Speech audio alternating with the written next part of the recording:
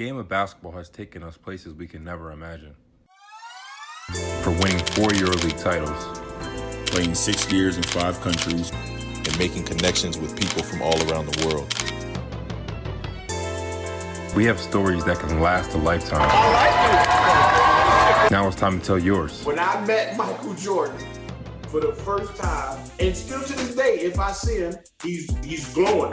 It just came down to, like I said, looking myself in the mirror like, brother, do you want to play ball or not? I've never been in an environment like EuroLeague, bro. Because, living over here in Europe, bro, we kings over this joint, bro. Right. Denver Nuggets. Appreciate y'all having us on here. Yes, sir. Big time. This is really dope. This is Hoop Tales. What up, everybody? Welcome to another edition, a very special edition today of the Hoop Tales podcast. Today, we got a legendary figure, both on and off the basketball court. His name, speaks for itself. His nickname, Homicide. You already know. So, I just want to say, big what's up to my guy, Corey Homicide Williams, coming from Melbourne. What's up, man? How's everything? What's going on, brothers? Thanks for having me, man. How y'all doing? Doing well, man. Doing well. So we gonna jump right into it, man. You're Jamaican. You come from New York City, but growing up, you split time between both places. So let's talk about your childhood growing up, between both places in both both different countries. Yeah, my whole family's Jamaican, and obviously the kids, my parents, they came up. Our grandparents migrated for a better life, and they ended up connecting, having us. Mm-hmm. And in Jamaican culture, in West Indian culture, a lot of times when school is out, elementary school, they'll send the kids down to be with the family for the whole summer. Yeah. Back in those days, I wasn't playing basketball. I was a late bloomer. Like, I started playing at 12. And as we know, coming from New York, that's basketball mecca. Dudes is coming out the womb hooping. You know what I mean? So I had the last thing I even thought about was playing ball. My brother played for Riverside and Gauchos. Yeah. So Riverside. One specific summer, I didn't go to Jamaica. And I was home, and I was just like, man, I'm bored, man. What you got going on today? He was like, I got a game. I was like, all right, I ain't got nothing else to do. Let me go with you and watch you play. And he went down to Harlem. And back in those days, coming from the Bronx, you as young as we weren't traveling to other boroughs. You stayed in your neighborhood. Yeah. And I wasn't accustomed or familiar or educated enough about Harlem, which is a whole nother world in itself. So anyway, jump on the train, go to Harlem. He's playing. And it was love at first sight. This shit was an obsession. I was like, oh my God, like, I want to play this game. I don't know how to play, but I want to play. So already from the gate, I was a project. I was hyperactive. So I was always able to play defense. Guys with a bunch of energy. If nothing else, you can play D. You don't need talent or skill to play defense. Right. So from there, like, that's how it began. So middle school, I was a class clown, and the only way I could get attention is being a class clown. So back in those days, they would, if you were borderline with your grades between a C, D, or an F, they would basically give you a grade based on your behavior.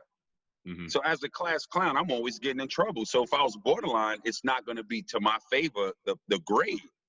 So my report card was all red, right? I was just bad.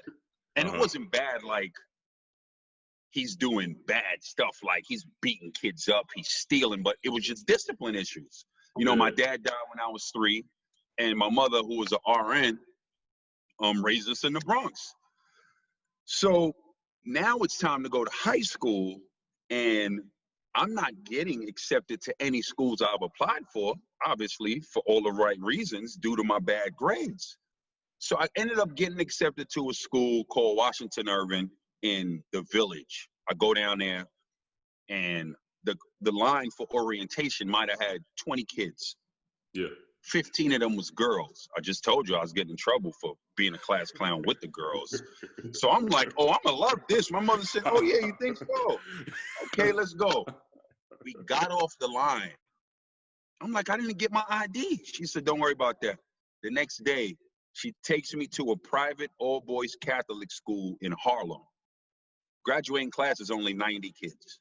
I don't know where I'm going, okay? I have no idea where we're going. We go in, we sit down with the dean. This is legendary Rice High School, by the way, right? So I have no idea. I know nothing about this school. I know nothing about Felipe Lopez. I know nothing about being a basketball powerhouse. I know nothing about this school is the #1 high school in the nation. Yeah. I just know you got to wear a shirt, a tie, some shoes, and some slacks, right? So I don't come from any money. So I got to go to this is favor back in the days. That's basically like Payless. My mother got to go to get me to wear to this school if they let me in. So we see the dean, Brother Walderman. They look at my transcript. They're like, yo, look, I'm sorry, we can't let your son in this school. Academically, he will fail. There's no way he can keep up with our curriculum based off these grades. My mother begged the dean to let her son in, paid her tuition, and the dean said, we'll put him on academic probation for the first half of the freshman year. Then we'll reassess. I had an 80 average. So clearly it wasn't that I was not able to do the work. It was a lack of discipline. Yeah, you know what I'm saying? They had a dean who was strict, and it comes down to accountability breeds responsibility. I understood my mother's paying tuition out of her pocket. I was so bad. Well, again, I hate to say bad, but it is what it is. I was, having so much issues with discipline in middle school that the principal said to me, look, you've completed the courses. You cannot walk to graduate, but you just know you graduated. You just can't go to the ceremony. My mother took me to work that day of the graduation and sat me in the lobby. Everybody at the co-workers knew me, and they're like, yo, how you doing? Why you not in school? And I had to explain to everybody. That was that was almost like a punishment for you. It was, and it was disappointing. It was embarrassing. It was humiliating, and it humiliated her. And I never wanted her to feel like that again. It's just interesting how certain things you never forget. You know what I'm saying? It impacts you, whether positive or negative. So, I remember that. And, moving forward, when your mother's paying tuition, you take things a little bit more serious. So I'm in Rice High School. Now, this is the famous school. We in Harlem. We down the block from the Apollo, Apollo, famous 125th Street. This is a whole nother world. And it changed my life for the better because all of these incredible basketball players, the talent that was in that school, and the project that I was, if I wanted to be a part of this, I had to step my game up. I had to be better every day because of the talent. So if you're around nothing but fucking greatness, you know what I mean? It's going to push you to be the best you can potentially be. So either way, if you do not achieve greatness and you started from here and you moved up, you've gotten way better due to the competition in the school. So every year I got better. These guys kept pushing me. You're around an incredible human, Felipe Lopez. This was the guy. I don't have to say who he is. You know what I'm saying? It was fucking LeBron before LeBron in high school. And to see how humble he was and how he carried himself. He carried himself like I was carrying myself at Rice. This is the #1 player in the nation. Everybody you saw, head coach-wise in college, came to that school looking for him. Kobe came, Shaq came. These dudes don't even need to come. They in the NBA at that point. That's what I was going to say. You gotta paint the picture because, for us, we know who Felipe Lopez is. But paint the picture of you walking into school and then you realizing this is Felipe Lopez and the reaction that other people had across the country about who he is, and not only him, but just about New York City basketball at the time, because not only Felipe, you had Guy Shamgar, you had Stephon Marbury.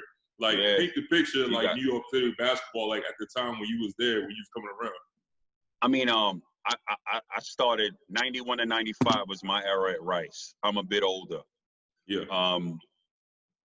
This was the height of basketball in New York City. You know, public school, they had some dogs there, you know, but the Catholic School Association, man, it was so much talent. You know, every school had a crew. They had about three or four players that can really go. This is back in the day when your whole roster's going D1. Like, the whole team is going D1. Even scrubs is going D1. That's the strength of the roster. You know, it was so much talent at Rice. They had a varsity B team. What school does that? Varsity B? You know what I'm saying? Like, usually you go freshman, sophomore. You go freshman, you go JV. Then you play varsity your last 2 years. I had to play varsity B. That's how much talent was in Rice. I couldn't even make varsity A. It's crazy. You know what I'm saying? So I didn't even play with Felipe. In varsity, my junior year, they won the city and state championship. Then my senior year, we played, and you know, Mo Hicks took over, Maurice Hicks. He was the senior coach. Gary Saunders was a senior. He was set to go with Steph to Georgia Tech. I was a senior, but again, I was a late bloomer. I didn't have any offers. You know, I didn't pass the SAT, so I knew I had to go to JUCO. My varsity B assistant coach got me a look at a JUCO in Kansas City. Wow. He came to watch me play. I balled out that game. Obviously, they took me on a visit. Of course, I'm assigned. That's my only fucking option. Go out to JUCO. I looked at everybody in their eyes. I said, look, I ain't good now. I ain't that good now. But I'm going to work my ass off, and I'm going to catch you. And when I catch you, I'm going to bust your ass. They all laughed. Yeah, it went like that. It went exactly like that. Right? Because, you know, when you're that good and a guy who isn't that good is saying these things, it's funny. We're in high school, you know what I mean? Like, it's funny. Like, fuck out of here, yo. I'm always bust your ass. I'm like, yeah, all right. You know? Keep it moving. Cool. Yeah, so we graduated, ended up going to Penn Valley Community College, which is a Division II JUCO in Kansas City, Missouri. So now it's a kid from the Bronx going to the Midwest. Shit is super slow. Totally different lifestyle, you know, and I knew what I wanted to do. I was focused. I knew I wanted to play ball. I knew I wanted to be a professional athlete. I knew I wanted to play in the NBA. And, you know, the journey began. There's nobody holding your hand anymore. You got to figure this shit out. So I hit JUCO. My freshman year, we won the championship. I got no playing time. The dude in front of me was the guy. He was an All-American. We win the championship. You can't bitch or complain. This motherfucker's legit. You know what I mean? What can you do? You know, the championship game, they put me in the last maybe 15 seconds. You know, these are things that happen. So it just adds more fuel to the fire. Like, why the fuck would you put a kid in the game that's won with 20 seconds? You might as well don't put the fucking kid in. Yeah. You know what I mean? Who the fuck wants to be on the court with 20 seconds left? Right. You know? So anyway, cool. That coach leaves on the bigger and better things. The new coach comes in. I write a list down. I hit the weight room like no other. JUCO's a different ball game. I'm not sure if any one of you guys ever been to junior college, but that's a job. Okay, yeah. There's no security. You have 2 years to show you deserve at a 4-year institution to get a scholarship. Yeah. Right? Back in those days, there was no social media. There was no for real internet, really, to be honest with you. So there's basically not that much exposure. You really have to go to exposure camps. Hopefully you can get into it to get the exposure. So again, as a late bloomer, I wrote down a list. I was known for writing lists. Yeah. And every day I would look at the list. These are the things I want to accomplish. I want to get back and win a motherfucking national championship because, again, I want to prove you wrong. I'll show you. That's always been the mindset. You don't believe in me, I'll show you. So I did everything. I was first team All-American. We went back to the championship. We lost. I was Region 16 MVP. Like everything I wrote down, I got done. I got the opportunity to play, and I took advantage of the opportunity. When you are not as talented or skillful or 7 foot or super athletic or just a natural bucket getter early, things aren't really set up for you. You have to prove way more when you aren't that talented and good at a younger age, right? We'll get back to that. So as the late bloomer, I ended up getting an opportunity to go to an HBCU, Alabama State. I always wanted to go to an HBCU based off the fact that the one fucking thing Bill Cosby did really well was to pick African Americans in the right way on television, right? We had him as a doctor, Claire as a fucking lawyer, right? Incredible kids. You know, we had the village kid, Denise, ended up going to HBCU. Hillman was Howard University. Yeah. So watching that, seeing us like that, made me feel like this shit is dope. I want to go to a black school. That's what I called it back then. Anyway, ended up getting an opportunity to go to Alabama State. While I was hustling when I mean hustling, I'll tell you what hustling means for me. While I was hustling in junior college, again, I was a late bloomer. I had 1 year to prove myself to get worthy of a scholarship at a school that I felt was high level enough and respectable enough. Back in those days, you didn't want to go to D2, right? There's no social media. You want to go D1 or nothing. If you don't go D1, it ain't shit. That's the mindset that we were on back in those days. So I went and got those college magazines, Street and Smith's, whatever, you know, the preseason magazines, you know, predicted what these schools are predicted, first team, all whack, whatever. I went and grabbed the book, and I grabbed every division. I would find the bottom 3 schools and find what point guard or 2 guard was a senior who was leaving. That means they need to recruit at that position immediately. I got a template, I typed it up, and I put every address of those schools and every coach, and I mail letters. I was literally shopping myself to schools because everybody don't know me. So let me put myself out there and mail letters to schools. I mailed probably like 400 letters, 300 letters, some shit like that. Where did that come from? Like, where did that, like, you just... I mean, that's grind and hustle. I mean, it's again, when you are not good at a young age, okay, you have to understand how to diversify yourself. Like, I was never in a position to wait for people to find me. Right. I'm gonna let you know that I'm here, okay? That's what I had to do. Nobody ain't gonna do the shit for you, right? That's grind, that's investing in yourself. So I did that. And the same way I got a template letter I sent out, I got template letters back. Some coaches hit me back, you know, we have that position available. But that's what I had to do because I'm looking at it like, for example, you go to a club, you holler at how many chicks? You ain't hitting all of them. All you need is 1 or 2, right? So what we doing? We cast in the net, and we fish it, and we see what's going to happen, right? But the difference is I applied that hustle to my life to better me as opposed to socially, right? So, okay, it started getting there, and, you know, I ended up getting the scholarship to Alabama State.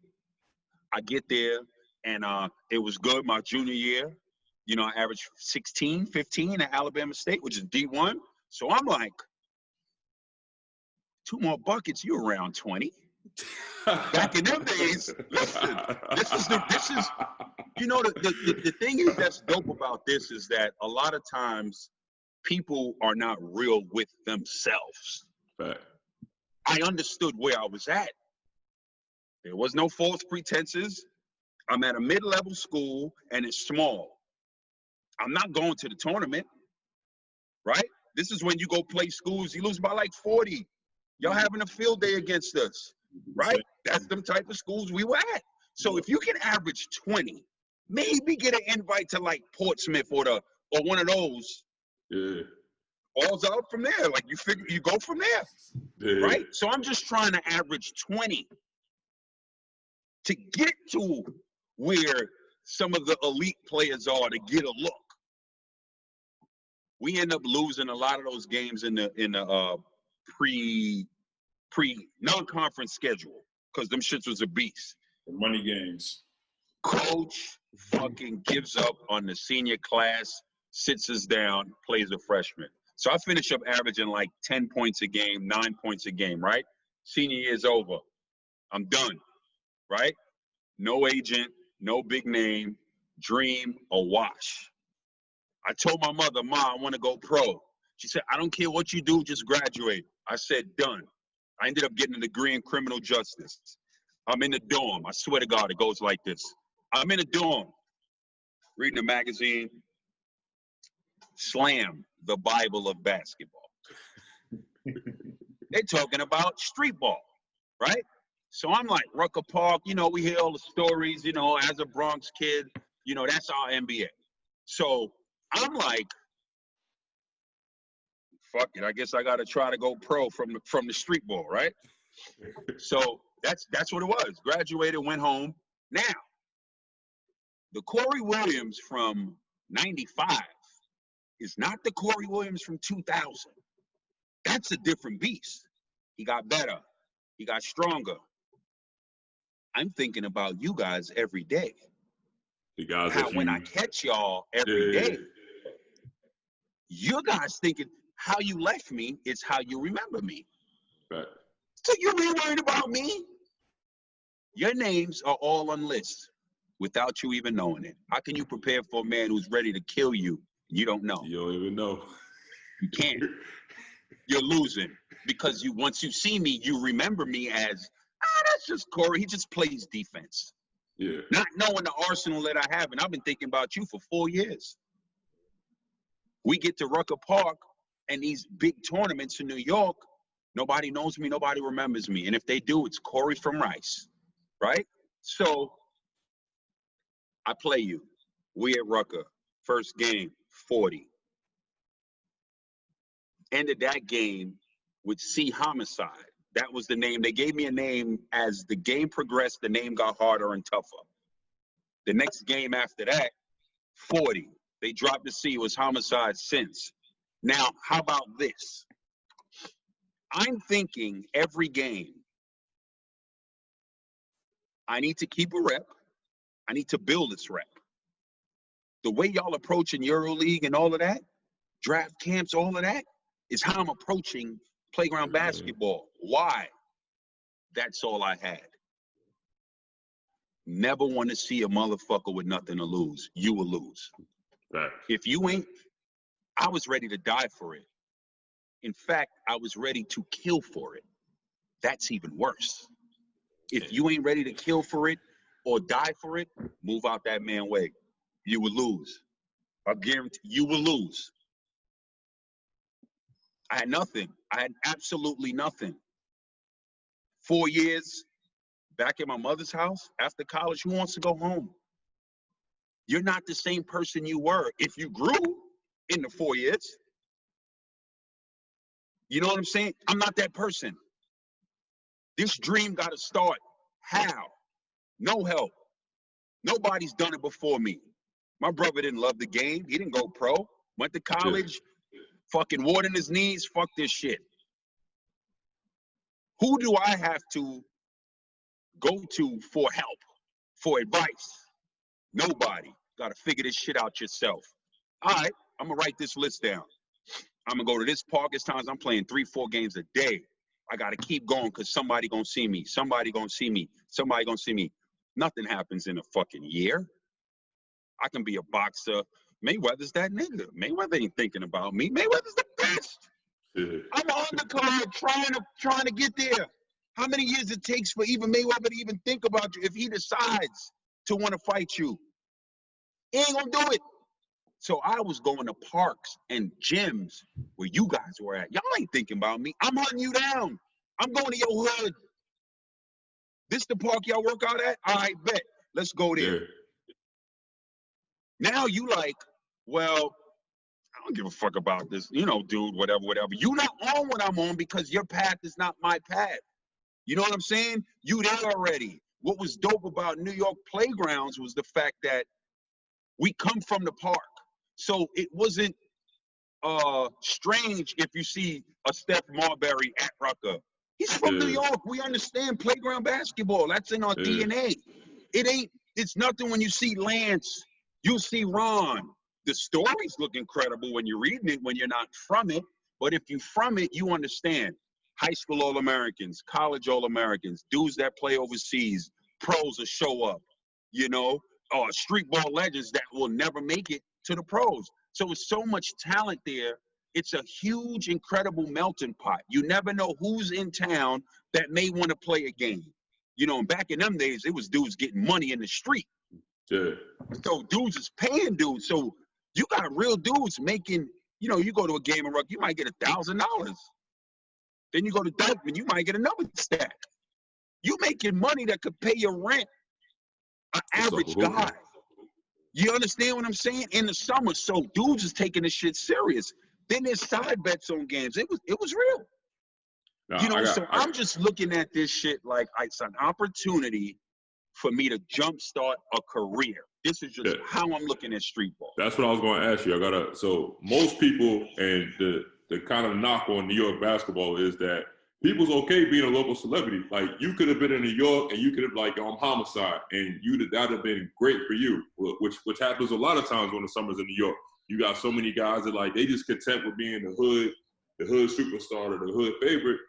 When did you kind of figure out the path was like, listen, I could be bigger than New York City and I could use this as an opportunity to kind of give me a career or put me in a position to get out of New York City? Because most people are like, I'm good. Like, I'm the man over at Rucker. I'm the man over at Dykeman. I'm the man at the Cage. Why am I going to leave? When did you kind of like, listen, like, I'm using this to get out? In the dorm at Alabama State. You know, a lot of people that think like that, I don't believe. You can have higher education, but still not have a higher education. You know what I mean? There's a lot of dudes that go to college that do the same stupid shit as if they don't even have a fucking degree. Like, they ain't got no common sense. My goal and my vision for myself was way bigger. It was just a different platform that I had to use. It was my only platform. So the way I had to approach these games, it's not leisure. You know what I'm saying? I ain't you guys. You know, so I took the hustle different as far as this lane. A lot of guys that don't need the lane ain't approaching it like me. You know what I'm saying? You approaching the hardwood off the rip like how I was, but not playground basketball. You get what I'm saying? Like, the way you approaching it is like, you know, guys like, you know, you come out, you play the park, you be like, yo, I ain't going that hard because I don't have to. Yeah. I'm just going for a little run or whatever, you know, show love to my hood or whatever. You get what I'm saying? And then keep it moving.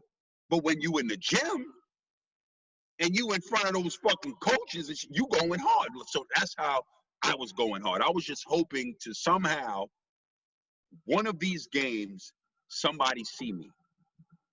Fast forward, I ended up seeing a legendary coach. He died at the time, named Sid Jones. He was the coach of a team called Brooklyn United, a very well-respected team in New York City. These guys were pros. They play overseas, and I'm fucking killing everybody, right? So they like, yo, you got to see this dude, Homicide. He's dropping 40, dropping 50. He this. So I ended up hooking up with him, and I was like, Coach, man, like, they tell me you the guy, like, I need help. Mm-hmm. And he said, look, play with me in this tournament. I said, cool. He said, I'm not going to be there, but another coach will be there. I come, 40, we win. He did that shit like 3 times. Then the 4th time, he finally showed up, and I'm playing. So now I was nervous because I'm like, fuck, this is a guy that could this is what I've been waiting on.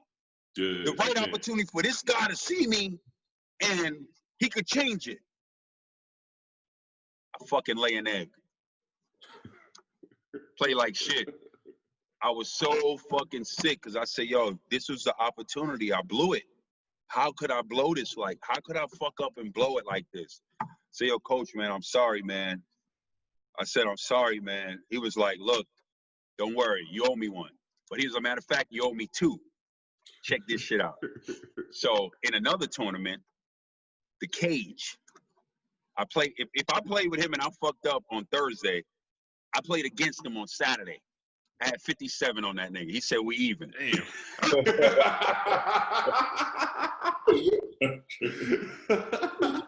we even. And the first job that he got me, he said to me, summer was done. This was the first summer 2000. Summer finished, and he was like, I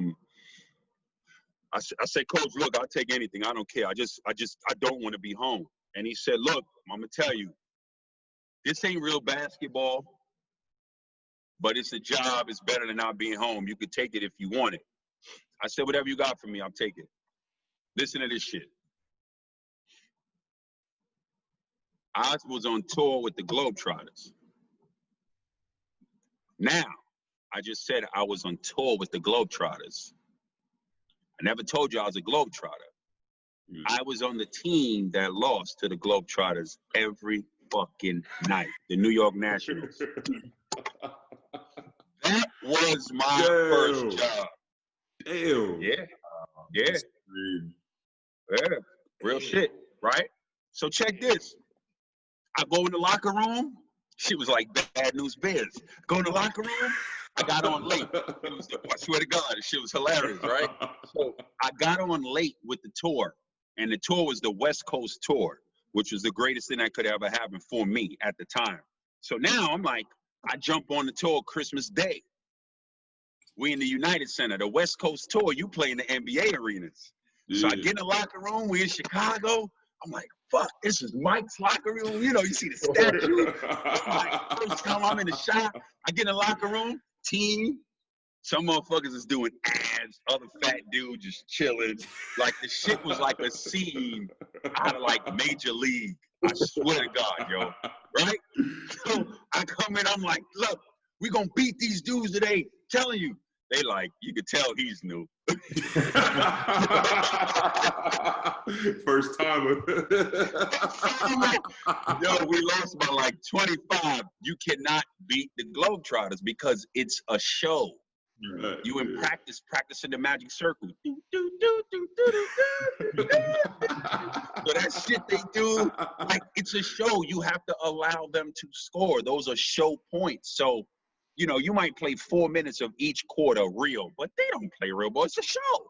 Yeah. So it was the most frustrating thing as a competitor. You can't win.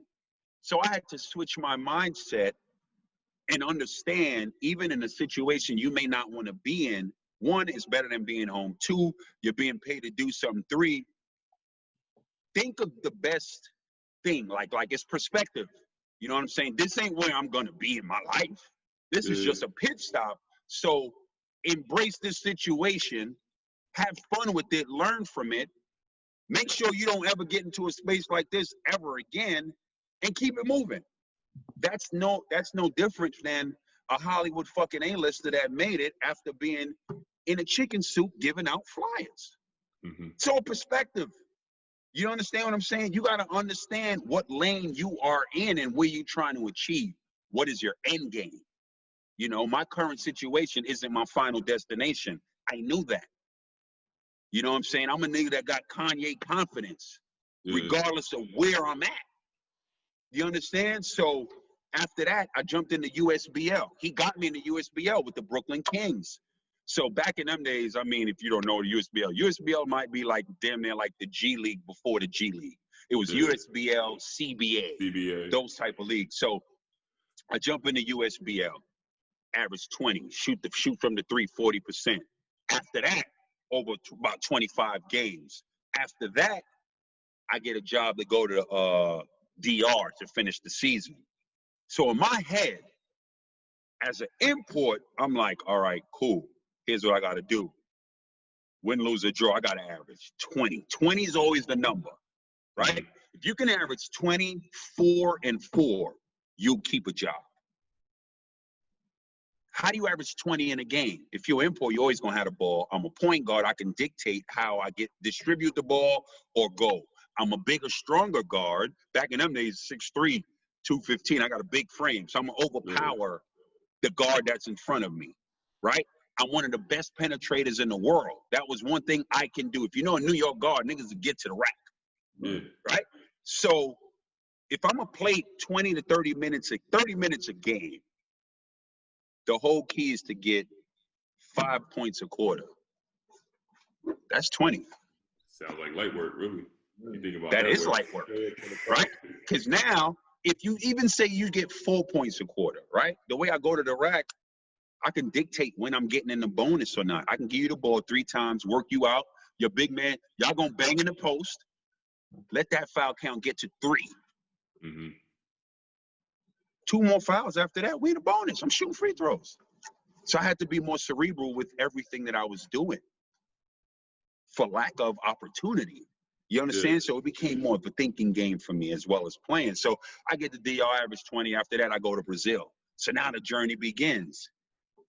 A little farther away, a little 2 steps away from fucking the globe trotter. every stop is one stop further. Yeah, you know what I mean? But, you know, whenever things got tough, because things got tough, I was in Brazil when, you know, Nene played, Leandrino Barbosa played, Alex played. They had, like, Brazil league was tough. And that's when those Brazilians, they was going to the league. So it was a good league. I ended up averaging about 18 again. That was always my number. You know, 16 to 20, if I could do that and get to the playoffs. That's the key. You can't have a losing season. So, you know, every game was a fucking grind, just making sure, like, you know, you hype your team up, you make sure they good. You know, just doing those things, just trying to jumpstart this thing. The money was shit. Obviously, you ain't got no good resume. Who gonna pay you? Yeah. You know what I'm saying? So I didn't care about that because I cared about building it. In the beginning, it's always about playing, stay in the season, saving your little chips, get your numbers, and get the highlight tape to prove that you belong. Right. You know what I mean? The content is key. And it started like that. The journey started, but I was always still looking forward to street basketball because I knew I was Corey Williams when I went to go play, but I was Homicide in the park. So my whole focus was kill the park, you can get a shot to the NBA. For some fucking reason, I actually believed that when nobody got a shot to the NBA prior to that. You know, well, years later, I ended up, you know, fast forward, I was playing abroad and shit. And 1 year at Rucker, I fucking got a MVP of Rucker. I was killing. I was averaging like 30 that summer. And the team that I played against in the playoffs, they brought Ron Artest. They bring Ron, and he was Defensive Player of the Year for Indiana. And I finished that game with 26. I got MVP of Rucker at that game. That changed my mind mentally. Ron Artest, Indiana Pacers. Right. Not Meta. I was gonna say, like, you giving down like the watered down version. Like, you gotta give the audience that real deal, that real shit. Yeah. Like, you gotta let. Yeah, like you gotta go back. That's the Rucker part of it. So you gotta talk about the whole summer. Yeah, the summer of Homicide summer. You gotta talk about the whole summer. That was with the next summer. That was the next summer. Okay. My bad. I fucked up. So that summer when I played against Ron, I didn't know he was coming to the park. He just appeared. I was like, oh shit. All right, nigga. Well, you killing everybody. Don't matter if you killing average street ball players. You're supposed to. You know what I'm saying? You want to get to the league. Well, motherfucker, prove it. Prove it you are worthy of even stepping foot on a court in the NBA. This is the defensive player of the league. He is New York City. Yeah. Okay? He don't get no tougher than Ron Artest. Yeah. So during this game, he blocked my shot. He stole it from. He's a defensive player of the year. This was the hardest fucking a matchup in my life. Yeah. Wiry, strong, you know what I mean? And get that shit out of here. I said, motherfucker, I'm coming right back. Came back right after that, ripped through, left hand, scored. I was like, all right, I could score on him. Like, these are phases in my head. Yeah. Like, these are things in my head. As the game is playing, I'm saying to myself, all right, I could score on him. every fucking play I made, it had to be precise because he was right there. If I made the layup like he just missed it, I couldn't do none of this shit. He'd have blocked it. So I ended up, the double team started to come. It shocked the shit out of me. We ended up losing my 2 points, but nobody gives a fuck. I don't care about wins or losses in street ball. In street ball. Only street ball legends care about that. Like street hood props. Motherfuckers care about that. I needed that platform to show I could put up numbers to get exposure with these crazy numbers I'm putting up. I can tell you right now who won the most rings in the NBA. Bill Russell. Who got the most championships in street ball? Nobody fucking knows because nobody cares. You know what I'm saying? But they'll tell you the story about the motherfucker that had 50 against you know who.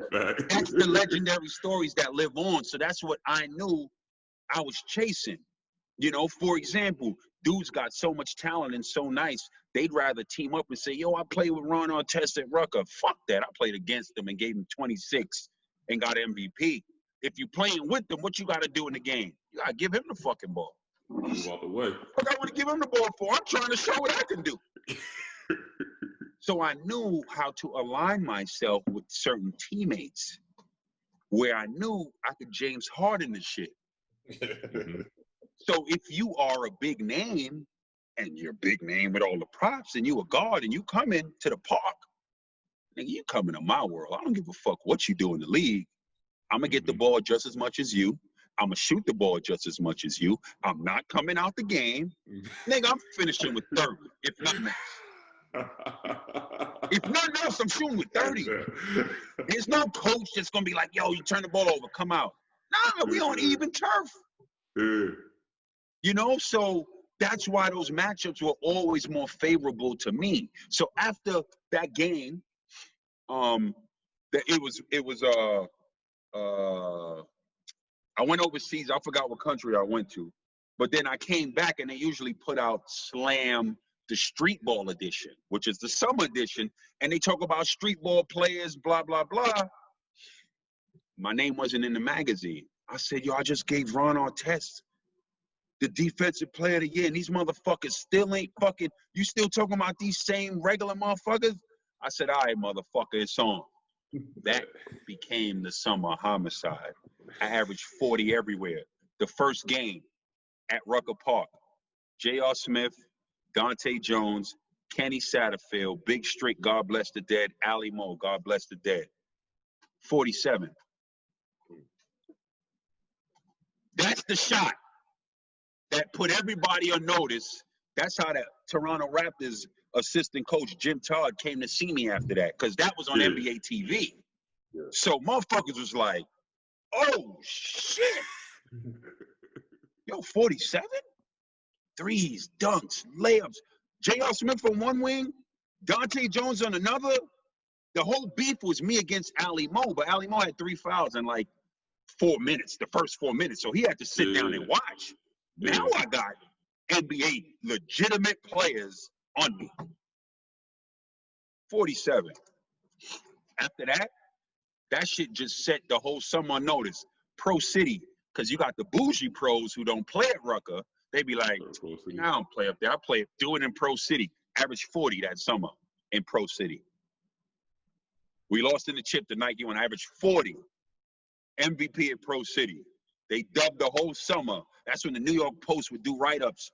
The summer of homicide. That's crazy. That's crazy. Then Jim Todd came, this was the game-changing summer. Jim Todd came, who was the assistant at Toronto at the time, and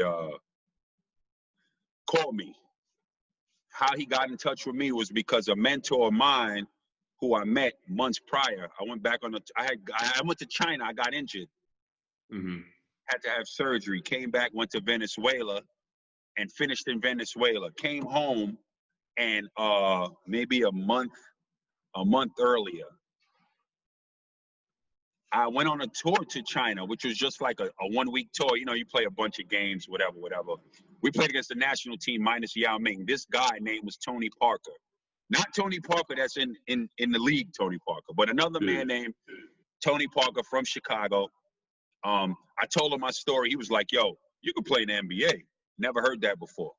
That was like a motherfucker telling Precious she a bad bitch.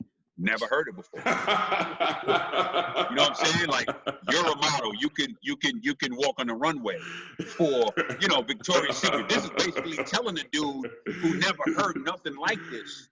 So it was foreign. But I was like, damn, like, he really believes in me. I need help.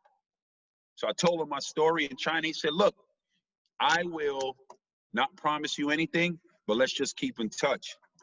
He had friends in high places, and he had a friend for 15 plus years told him, if you ever see a player that you have who you believe can play in the league, I'll give him a look. He never used that favor, 15 years. But for me, he called his man, who we called Jim Todd. This is a bad motherfucker. Here's the proof in the pudding.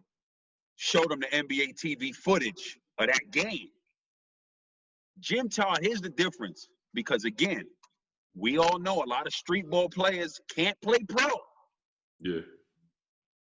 2 different games. We know this. Jim Todd, and there was a stigma with street ball players.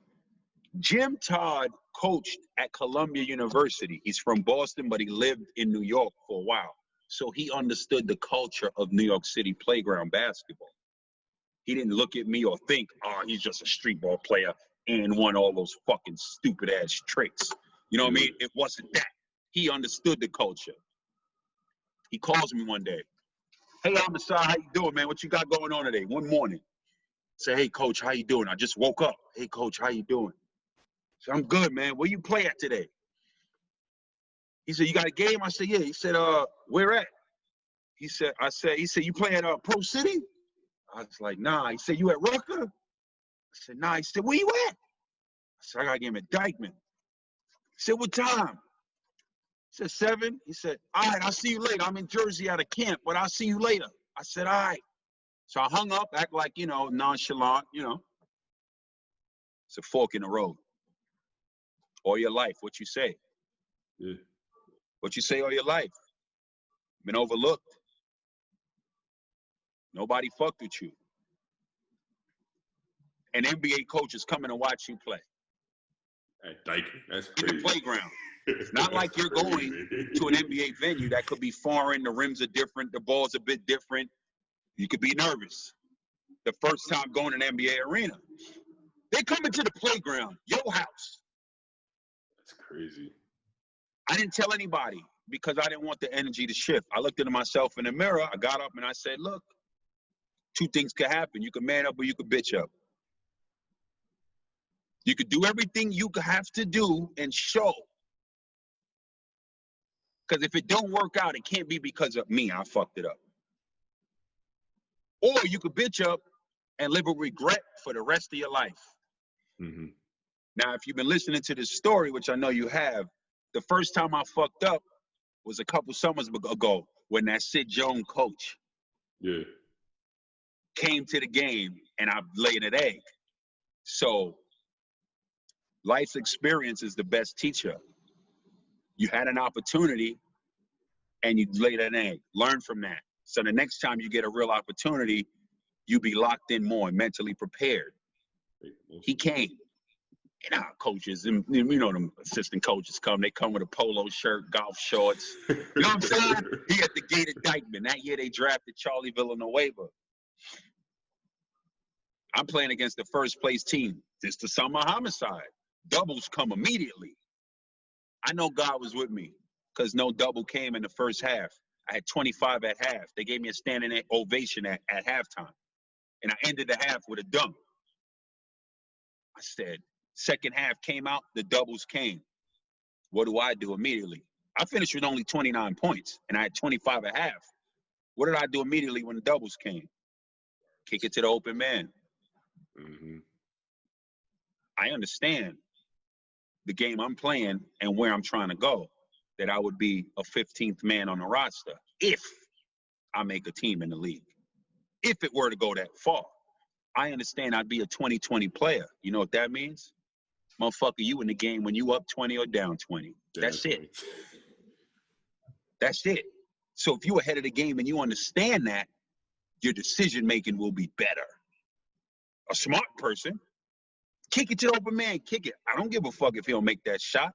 Show that coach you got the ability to recognize where the open man is on the court. You can penetrate and kick. Rafer Alston was up there at the time. Shout out to Skip. Rafer smaller than me. Rafer might be 6 foot.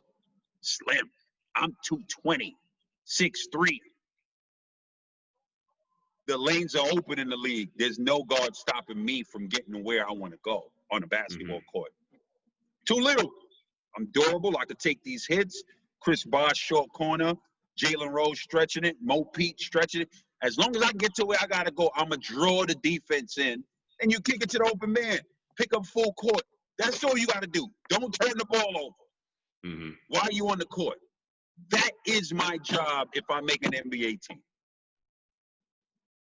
What happens? After that game, he says to me, you know what impressed me most? Not the 25 at half. Your ability to find the open man when the doubles came. Good game. I'll be in touch. I said, thanks, coach. He left. Nobody else knew.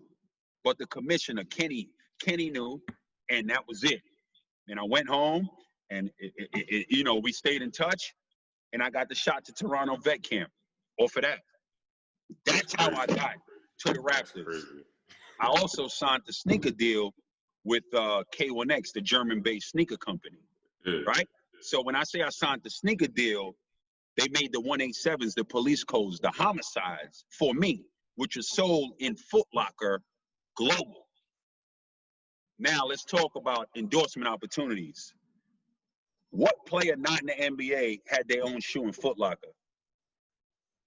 Nobody. So now I got my own sneaker pack in Foot Locker. What a sneaker pack is, t-shirt, shorts, sneakers. Fucking incredible. Off of playground basketball. I won one-on-one tournaments. I did all of that shit. There ain't nothing I ain't done with this game than have a matching NBA bank account salary. There ain't nothing I ain't done. I played 14 years. I played all over the world. I've had 3 sneaker deals. I've been with Brand Jordan as well. I got MVP of a league bowling in my own shoe in the NBL. Won the G League championship, starting point guard. I did the whole circuit. After I get waived from Toronto, I go to the minor league. I go to the CBA, lead it in triple doubles. I ended up going to Boston for mini camp. I go to Indiana for summer league. Politics game. They play you when they play you. You know how that goes. They don't put you in, they don't fucking put you in. Whatever. Cool. Go to Denver. At this point, I'm living in Denver. I got married and moved to Denver. I'm in the gym every day. George Karl loved me. I'm in there going against Andre Miller. This when Melo was there. This when they had the crew. DJ, DeMar Johnson, JR comes the next year, Canby, all these motherfuckers, right? Chauncey from Denver. So I got the same mentality. I'm going in these gyms, and now I'm comfortable in the gym because I'm in there every day. I played my way into training camp in the vet camp with Denver. Because I'm in the gym going hard. You know what I mean? Mind you, now I got my first shot at 27 with Toronto. Now I'm 28. I get there. I get waived. Cool, no problem. Go to the G League, the D League at the time, not G League. Dakota Wizards, starting point guard, we win the championship. Go to Summer League with Golden State. The whole circuit, right? Go to Summer League with Golden State. This is the shit people don't understand and know if you are not, been in them circles. Coach tells us, Keith Smart was the coach at the time, before we played the first Summer League game. Hey, guys, how you doing? We at breakfast. Just want to let you know we got to get our guys in. Our guys got to play. When there's an opportunity to get you guys in, they get you in. They'll tell your agent, whenever they got to tell your agent to get you there on the team. But then when you're there, whole nother story. For not everybody, but it was for me. So then he goes and says, look, just want to let you guys know, if we don't get you in, We'll get you in when we can. I'm telling you now, do not have your agent call us if you did not play. Because if your agent call us, we sending you home. So that just means, yo, listen, here's what's going to happen. Whatever the fuck we going to do to you, and that's it. Just take it. Yeah. So I sit the bench at Golden State. Cool, no problem. Now I'm about, 30. Now I got to go make some money. Because I've been doing the circuit, and it's a drug. The NBA is a drug, okay? Right. You get a shot of that shit, whoo! That's the illest high ever. That's the illest high ever. Yeah.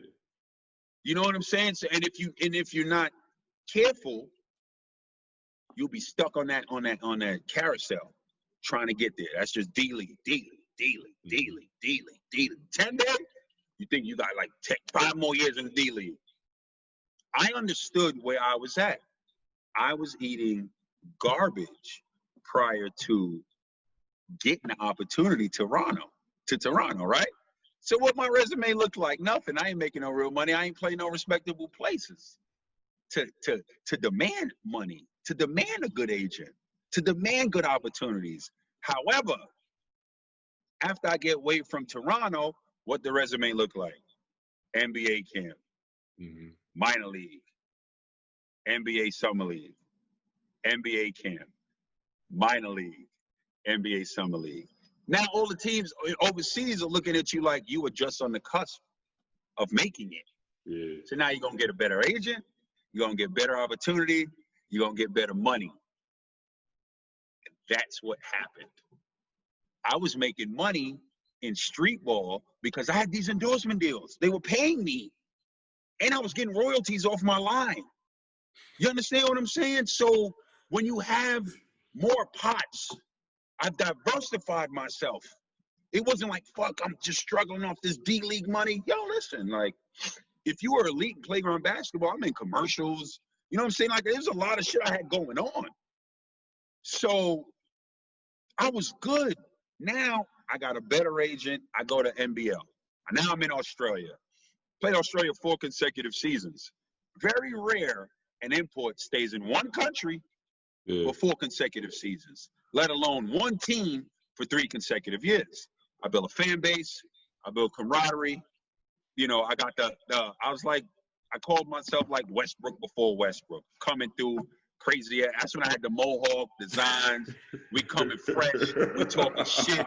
We gonna tell you what we gonna do to you before we play you. We gonna do it, and then we leave, and then we on to the next one. I ended up my 3rd season getting MVP of the league, which that just stamps you. You know, when the Australia season is short, so when I was finishing there, I would go play elsewhere. I played with Sabona on the EuroLeague team in Croatia. I was going to Puerto Rico right after. You know, my hustle did not stop. Didn't stop. I was maximizing the window of opportunity because once it closes, that's it. And you never really know when it closes. Due to the fact that I'm able to talk a lot. Some people find me entertaining. Some people find me captivating. Some people feel what I'm saying. Some people think I'm talking a lot of shit. Either way you listening, right? I'm giving you a firsthand experience because the path that I took ain't a regular path. But I go to Middle East after I leave Australia after 4 seasons. I come back, visit a friend in Australia.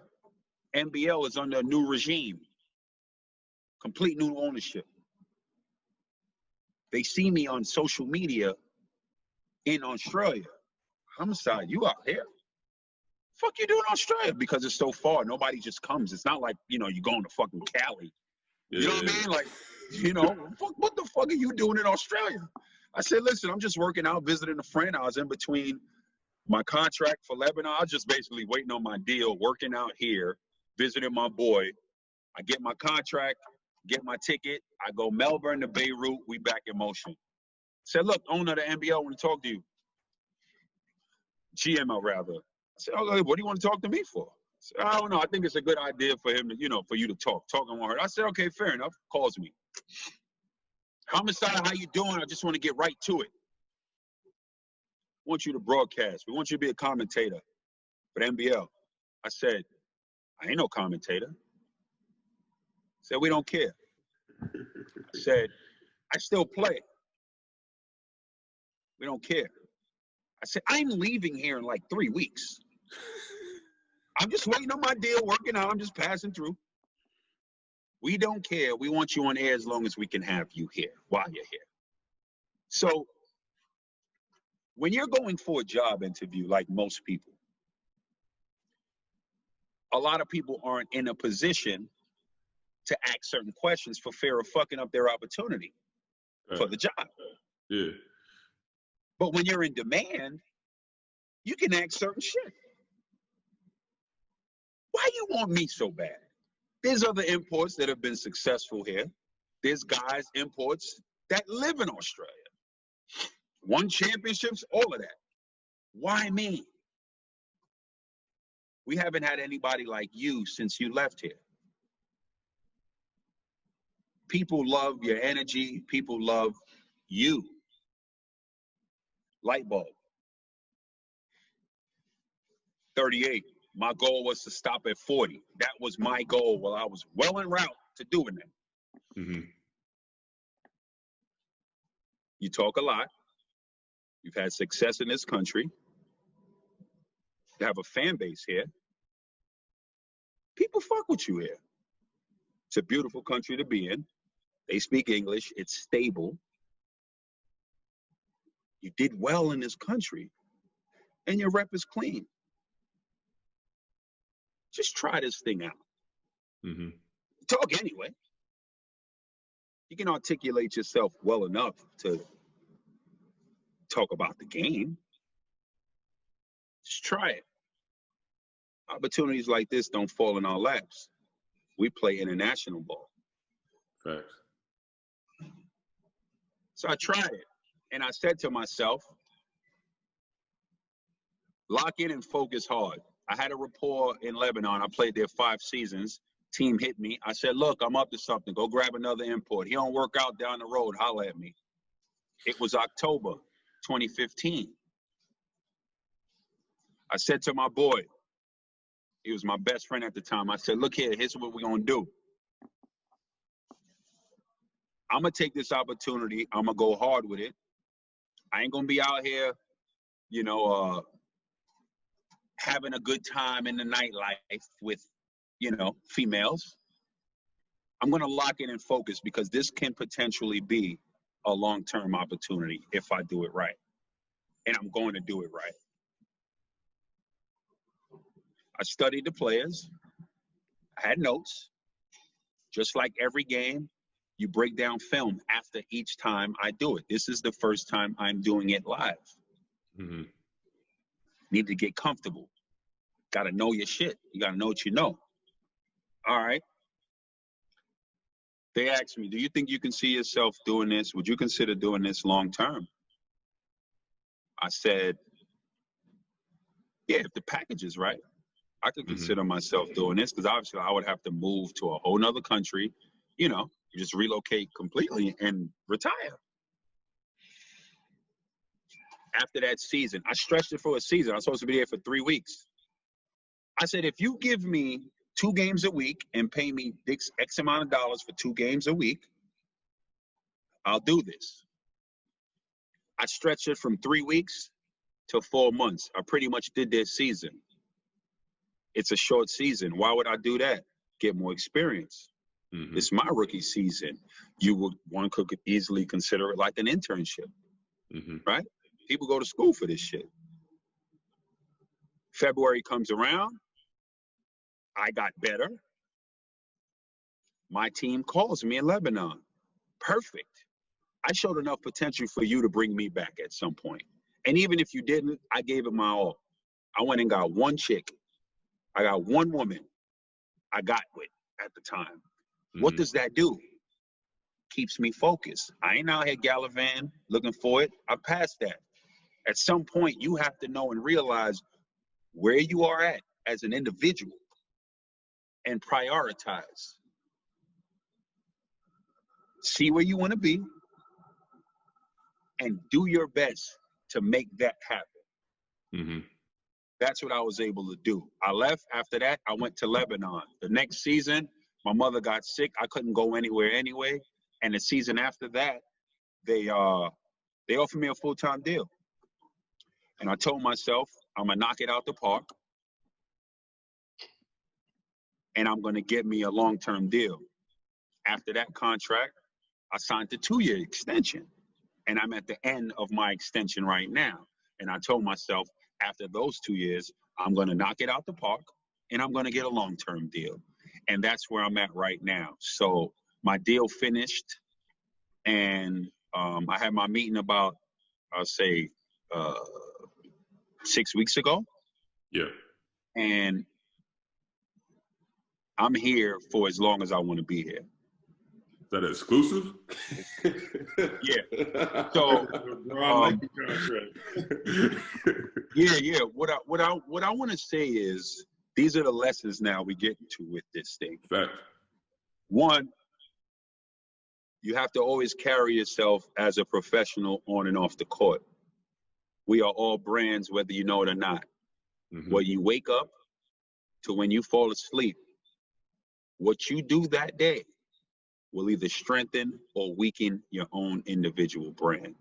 Mm-hmm. You will have done things in your life 4 years ago that may help you 5 years later without you even knowing. You can't be in these countries wilding out, doing stupid shit. If you were in the NBA, would you do these things? You treat it as such. This is your NBA. This is our NBA. Understand where you are as an individual, where you want to go. Write your goals down. What is your end game? This ain't no fucking career. This is a job. You get 401k for this shit? Any deal you sign for a full year, I don't care what it says, you're month to month. You know it as well as I do. Plenty of motherfuckers get fired and don't get the money. Why go to countries where you don't fit the style of play? You're setting yourself up to lose. Why? I'm not a European type of player. I played in Europe and I failed. Why? Yeah. I'm this way. Europe is this. Half court, passing around, play 20 minutes, might average 10. I don't shoot threes. Why am I going to a league where it goes like this? Mm-hmm. Understand countries. Understand your agent. Make sure he understands you and has his best interests in with you. This is education guys don't know. How would they know? They ain't from that side of the world. They don't know what league is what. Motherfuckers hear Europe and just think, oh, the sensationalism of it. Nigga, you practicing twice a day. Yeah. You're tired. You are tired. Hoping you get paid. Everybody's not gonna be like, you're blessed in being in incredible situations where, you're playing on some of the best clubs in the world. Right. God bless you. Stack your chips. Take care of your family. Right. You know why? Because the rainy day, one day it could abruptly end. You want this run to go, you run the scoreboard up. Because when it's done, you got to make sure you got your chips right and you in a position to where the transition is easier for you. Your kids ain't starting on second base. You understand what I'm saying? I started in the dungeon. Mm-hmm. We black men out here, we see what's going on in the world. This is real. What are you doing right now to benefit yourself later down the road? That's what it is. We are in a situation where it's so crazy right now. We ain't never been in nothing like this before. Right. How are you preparing when this is over to be better? What are you doing? Those are the type of questions I ask myself every day, the decisions that I make. Can my mother look at herself and say, that's my son right there? Mm-hmm. Can my daughter say, that's my dad right there? Can my wife say, that's my husband right there? They can't say that the decision that I'm going to make is not the right decision. That's what I'm on. That's what I'm on, B. It's 4 phases of human evolvement. Mm-hmm. Identify what you're good at. Identify your profession, what you want to do, your talent. Be a pro at it. Flourish in that lane and send the elevator down. Ultimately, that'll just tell your legacy right there. Everybody ain't going to get that. But this is real shit. Yeah, these is gems right here, man. This is straight gems. Free. Straight gems, man. It's straight gems. You taking us to school this whole entire whole entire episode, man. Like I told you I'm coming with some real shit. You know, man. Again, everything a ball player would want to do, I done did. Yeah. I just don't have an NBA account. Yeah. Had billboards all over the world. I've been on covers of magazines. I'm just about to be on another cover. It's going to drop in about a month. And we ain't talking hoop. We talking mindset on it. Mindset. That's a whole nother lane. I've been on fashion magazine covers in the Middle East, Dubai, Paris. I done did all of that. I've had 3 sneaker deals with 3 different companies. Come on, man.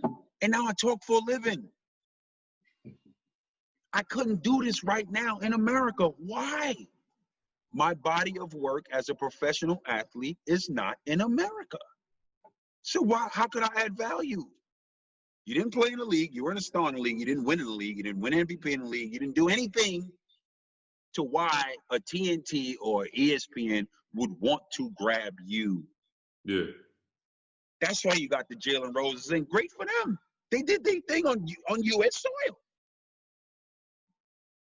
You know what I'm saying? But could they relate to what the fuck is going on over here? They don't know international hoops. 3x3 just came out. 3x3, I'm supposed to be in Japan right now, just like a lot of people for the Olympics. I'm one of the analysts for 3x3 now. 3x3 is an Olympic sport. Mm-hmm. 3x3 is a cross between street and pro. These are all facts. This ain't me, blah, blah, blah. This is facts. Yeah. Slam Magazine just came out last year with a magazine that said one of the top 60 New York City basketball players ever. Complex dropped a couple years ago. Top 25 greatest street ball players of all time. ESPN dropped top 24 Rucker Park legends. I'm not making this up. These are legitimate publications. Mm-hmm. You understand what I'm saying? All from a dude that was in a dorm and said, well, I guess I'm going to have to just go play pro from here. Ain't shit you can't do. Can't nobody tell me you can't do nothing. Yeah. It's mindset. You live Run your own race, Pete. Don't follow nobody else. Run your own race. Well, I want you to touch on I see your hoodie, the Wolf brand. I know that's something that you're proud of. Yeah, man. Shout out the patient wolf. You know what the wolf is. You know, we are all wolves. A wolf is an ambitious individual going hard for their dreams until they come to fruition. We know plenty people that go hard and it didn't happen. They ain't no fucking wolf. A wolf make it happen by any means. So, that's what it is, you know? So, yeah, I'm very passionate about everything I do and, you know, just ensuring that, you know, my daughter ain't starting on no fucking in the basement, B. Because all we got is our legacy. We doing what we love to do, bro. Yeah, we doing what we love to do. Our shit is in motion. When it's all said and done, what will they say about you? Right. When you ain't here, what the fuck you got left? How do you feel about the growth of the NBL? Like, you know, we got LaMelo, RJ Hampton, you know, all these guys coming over, these big name guys coming over and playing and stuff like that. How do you feel about the growth and where you see that going in the future? I think it's incredible. I think that, you know, there's a lot of talent everywhere in the world, you know, so especially for this league, it's so far, people don't really know, but they've done a great job marketing it. They've done a great job aligning themselves with the NBA. You know, this league now has 9 teams, but, you know, a couple years ago, it was just 8 teams. And 2 years out of the last 3 years, they took 5 of the 8 teams to play preseason games in NBA. Mm-hmm. What league does that? What league can take 5 of 8 teams to the NBA and play multiple games? That's incredible in itself. You know what I'm saying? And, you know, it's tough. This shit is tough. Seen plenty of guys come over with big resumes, and just wasn't able to do well in the league. So that just validates the league even more. And respectable leagues in Europe, when the NBL is done, they grabbing the imports here and taking them. That never happened before. Guys are going to fucking Russia. Guys are going to fucking Spain. You know what I'm saying? Guys is going to Italy. Like, guys are going to big teams. You know what I'm saying? Like Cam Oliver right now, I think he's a rookie. No, this is his second year out. He did well in Kansas this year, signed with a team to finish up in Israel. He just finished up. Now Maccabi going to sign him. How does that happen? But not only the imports though, but actually the Australian players. Like there was a time before, like you would never see, you know, an Australian player, and now like the EuroLeague, NBA, like it's full of them now. So it was like, you know, you got one of my favorite players to watch, Mitchell Creek? Mitch Creek. Mitch Creek, he's one of my, because I mean he's a bruiser, a banger. I mean he was over in EuroLeague, playing in the league. You got Joe Ingles, you got Brock Bodum, you got all these different players. Our guy, Jock Landale. Jock Landale. Nate Love. Nate Jawai. Oh, yeah. Big Nate. Motherfucker, right. And that's how you actually, I feel that's how you rate a domestic league, a league based on the local players. The strength of the locals will determine, because imports are going to be imports. You're going to pay for the talent, right? Yeah. But the league strength will always rely on the locals. As you know, I don't care how good you and two other imports are. If your locals ain't popping, you ain't going to win. You know what I'm saying? You're not going to win. So, yeah, man, the Australian, last year I covered the World Cup. Yeah. And Team USA came here, Australia played, New Zealand played, Canada played. And I'm had an incredible opportunity to, do interviews and halftime, full-time, pregame, Q&A and all of that stuff. Sideline. I was a sideline reporter for it. And to see the Boomers national team, like, they didn't even medal, and they're ranked third in the world still. Yeah. That's the strength of Australian basketball without Ben Simmons. Like, Patty Mills is a dog. I didn't even know he was that nice. But he's legit. But yeah, man, Australian basketball is definitely on the rise.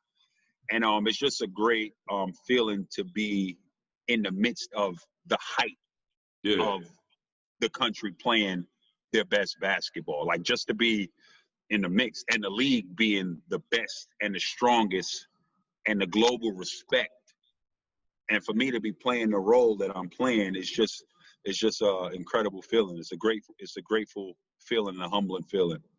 Now, last question before we let you go. You just mentioned that you're there in Australia and you're there during the kind of the rise of Australian basketball. What do you see your future as far as in this media game? You've been the person, like, you talked about earlier, that you always got a plan, you always got a list. So, kind of break down, like, what do you feel like your future is, this media game going on? So ultimately, I know that this is my third season doing it. I